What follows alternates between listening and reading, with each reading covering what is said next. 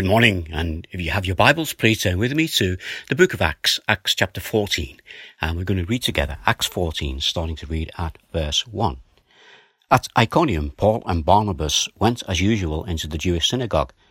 There they spoke so effectively that a great number of Jews and Gentiles believed. But the Jews who refused to believe stirred up the Gentiles and poisoned their minds against the brothers.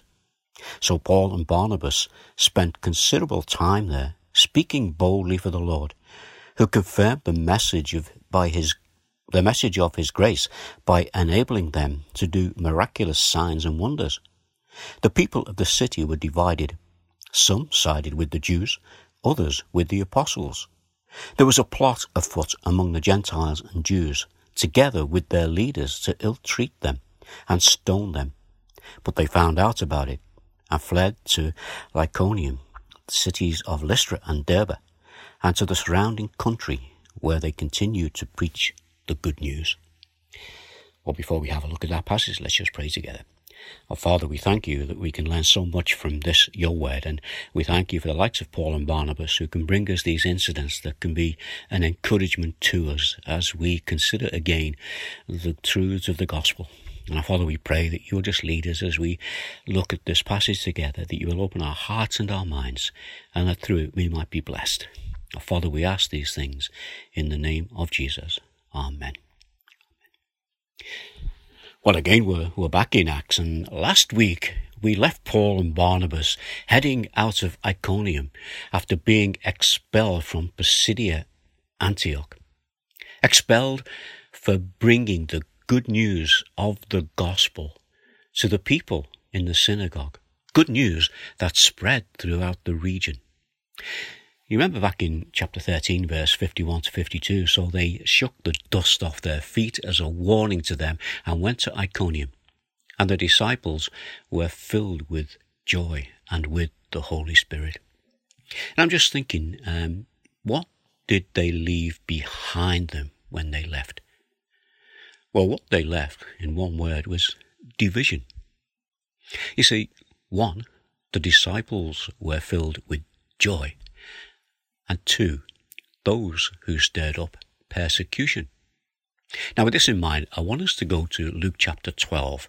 And in Luke chapter 12, verse 49 through to 51, this is what we see here. That in these words, Jesus is making it clear that the gospel will be the subject that brings division. So, verse 49 of Luke 12, the words of Jesus, I have come to bring fire on the earth, and how I wish it were already kindled. And verse 50, but I have a baptism to undergo, and what constraints I am under until it is completed.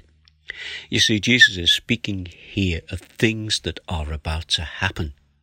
Jesus will be rejected, he'll be arrested, he will be killed, but he will rise from the dead, and then he will return back to heaven. And he did all this to free the people from their sins. But here's a question. How will the people reach him? Well, we know that it will be by the work of the Holy Spirit. So come with me to the book of Titus, and we're going to read there Paul's words to Titus. And I'm reading from chapter 3, verse 7, chapter 3, verse 5 through to 7. Speaking of Jesus, he saved us not because of righteous things that we had done, but because of his mercy. He saved us through the washing of rebirth and renewal by the Holy Spirit, whom he poured out on us generously through Jesus Christ, our Saviour, so that having been justified by his grace, we might become heirs, having the hope of eternal life. So let's go back now to the words of Jesus in Luke chapter 12 and verse 51, where Jesus said, Do you think I come to bring peace on earth? No, I tell you, but division. You see, a choice of direction will always bring division. And this is what the gospel is about. It's about making a choice.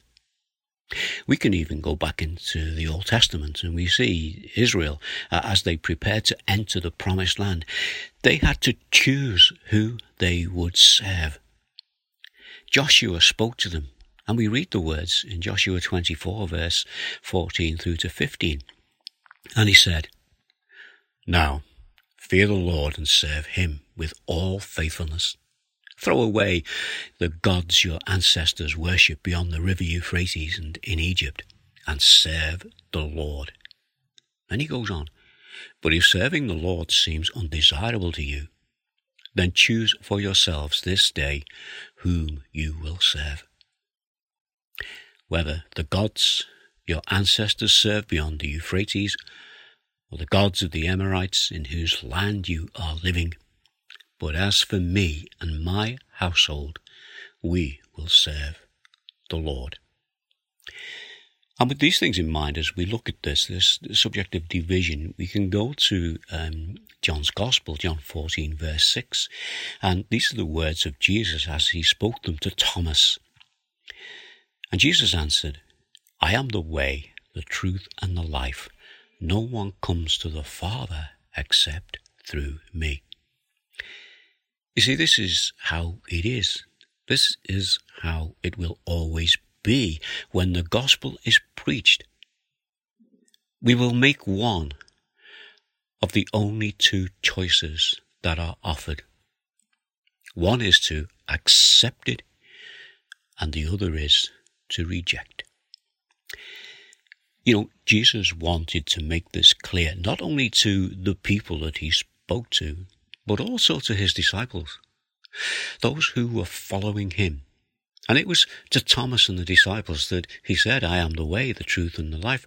And this is so that they, first of all, might understand the message that they would have to live by, and the message that they would have to take to the rest of the world, that Jesus is the way, the truth, and the life. And this is the truth of the gospel. It is that we have an opportunity to accept Jesus as our Lord and Saviour, or not to take that opportunity and reject Jesus. So what if we choose not to accept Jesus? Well, again, we can go to God's Word in the book of Matthew chapter 7, verse 13 and 14. This is what Jesus said. "Enter through the narrow gate, for wide is the gate and broad is the road that leads to destruction, and many enter through it. But small is the gate and narrow the road that leads to life, and only a few find it." So Jesus is giving here an illustration of two gates, each one leading to a different destination. And this is the point of it. One road leads to new life, and the other leads to destruction. So when Paul and Barnabas brought the good news to the people in Antioch, it brought with it the call to decide which direction they would go. In other words, in the words of Joshua, "Choose for yourselves this day whom you will serve." And in chapter 13:48, the passage we looked at last week at Antioch, the Gentiles and some of the Jews honoured the word of the Lord. They believed in who Jesus was. They accepted him as the Messiah, the Christ, the promised one. And in verse 50, on the other hand, the Jewish leaders incited the God-fearing women of high standard and the leading men of the city. What did they do? They stirred up persecution against Paul and Barnabas. This was because they chose not to believe in who Jesus is. But here's the thing. Although Paul and Barnabas had to leave Antioch, the Lord was still at work in that city. And you know, for us today, the Lord is still at work. He's at work in the countries that are closed to the gospel. In China, where Christian churches are vandalized and where pastors are imprisoned because they teach the gospel.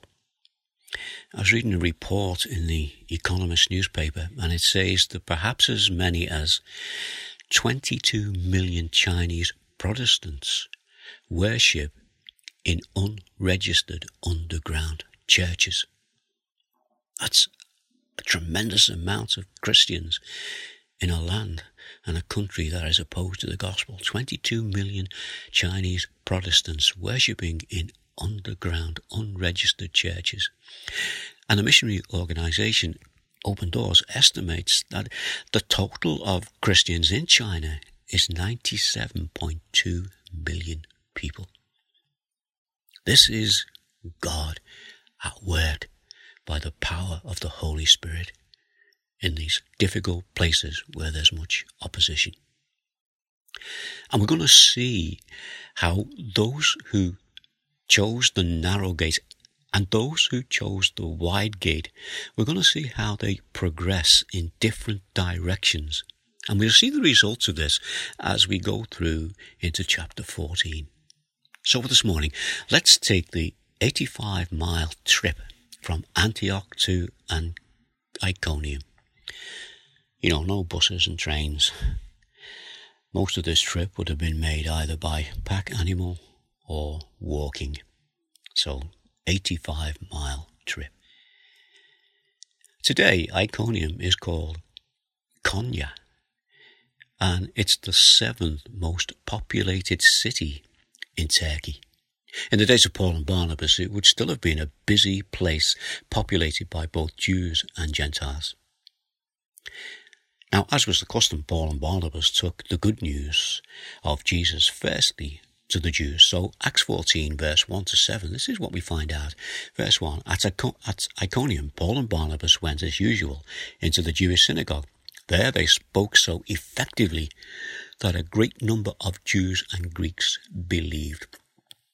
We don't know exactly what it was that Paul said, but we've got a pretty good idea they would have spoken of the scriptures to these Jewish believers, these Jewish people, and spoken about the Messiah. The reaction from the people in the synagogue was such that many believed the good news, but those who refused to believe reacted in a similar way to those in Antioch. Choices have been made. Some have accepted Paul's words, and others have rejected them. Verse 2, but the Jews who refused to believe stirred up the other Gentiles and poisoned their minds against the brothers. Again, we see, as we did last week, jealousy leading to contradiction and abuse with attempts to poison the minds of other people. To poison the minds of others is to manipulate them with lies and with half-truths that sound good, but they're not true. And they do this in order to turn people away from the truth.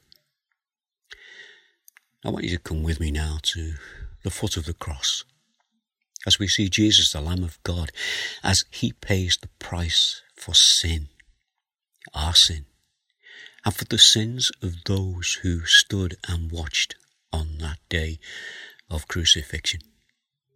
We're going to look at a few verses from Matthew 27, verse 39 through to 44. Those who passed by hurled insults at him, shaking their heads and saying, "You who are going to destroy the temple and build it in 3 days, save yourself, come down from the cross if you are the Son of God." The truth is that Jesus is the Son of God. The truth is that Jesus is the true temple. God with us, and in 3 days he did return. He returned from the dead to fulfill the promise of the perfect sacrifice. Let's read on. In the same way, the chief priests and teachers of the law and elders mocked him. He saved others, they said, but he can't save himself. These people, they are the leaders who have poisoned the minds of those standing with them. But even they had to admit that Jesus had saved others. But while they admitted that, they're ignoring the truth that his death would bring salvation to all who would accept it. Let's read on again. He's the King of Israel. This is what they're saying. Let him come down now from the cross, and we will believe in him. You know, the truth is that because he did not come down from the cross, this was evidence that he was the King.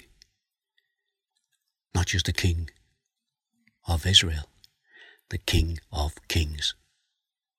And they went on and said, he trusts in God. Let God rescue him now if he wants him. He said, I am the Son of God. You know, the truth is that he is the Son of God. And the truth is that he was on God's rescue mission to rescue them. On that occasion, Luke in his Gospel tells us about the two criminals who hung on the cross. Luke 23, 39 to 43. One of the criminals who hung there hurled insults at him. Aren't you the Messiah? Save yourself and us. But the other criminal rebuked him. Don't you fear God, he said, since you are under the same sentence. We are punished justly, for we are getting what our deeds deserve. But this man has done nothing wrong. Then he said, Jesus, remember me when you come into your kingdom. And Jesus answered him, truly, I tell you today, you will be with me in paradise. Jesus is the way, the truth, and the life. Two gates were open. One thief went through the gate that led to new life. The other through the gate that led to destruction, divided by the truth of the gospel. So back to Acts 14, let's look at verse 3. Back to Paul and Barnabas. So Paul and Barnabas spent considerable time there speaking boldly for the Lord, who confirmed the message of his grace by enabling them to perform signs and wonders. Now, we don't know how long Paul and Barnabas stayed in Iconium, but we do know that while he and Barnabas were there, they persevered against the opposition. You know, Paul knew all about persevering for the sake of the gospel, and he can encourage us to be like him, to persevere for the sake of the gospel. We don't know what the signs and wonders were, but we know that they were given by the grace of God. That's the important thing. Undeserved. But God gave them. And why? That Paul and Barnabas might confirm to those hearers the truth of what they were saying. Verse 4, the people of the city were divided. So here it is.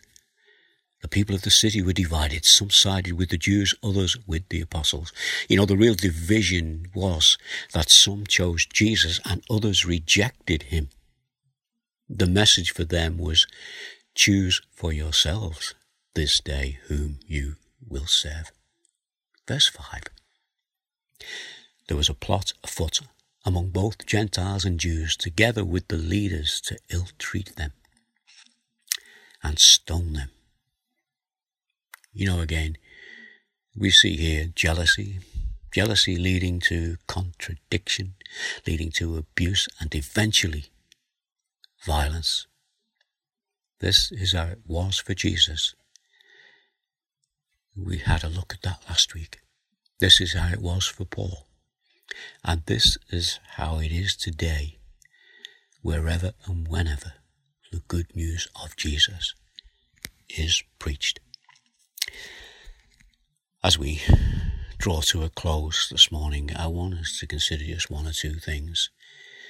You know, the missionary organisation Open Doors has a list of 50 countries where there is organised persecution against Christians. Who from? From those who have rejected the good news. The places that we're looking at, Antioch and Iconium, are in what is modern-day Turkey. And Turkey is number 25 on that list. Here's the top 10 countries that are on the highest list of those who persecute Christians. The first being North Korea, Afghanistan, Somalia, Libya, Pakistan, Eritrea, Yemen, Iran, Nigeria, and India.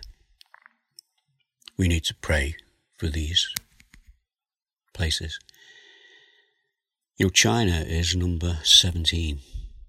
But as we look at this passage from Acts, we mentioned at the beginning that when Paul and Barnabas left, the work of the gospel still was going on in that city. As we remember Christians who are suffering in those countries, let us ask the question, who will I choose this day to serve?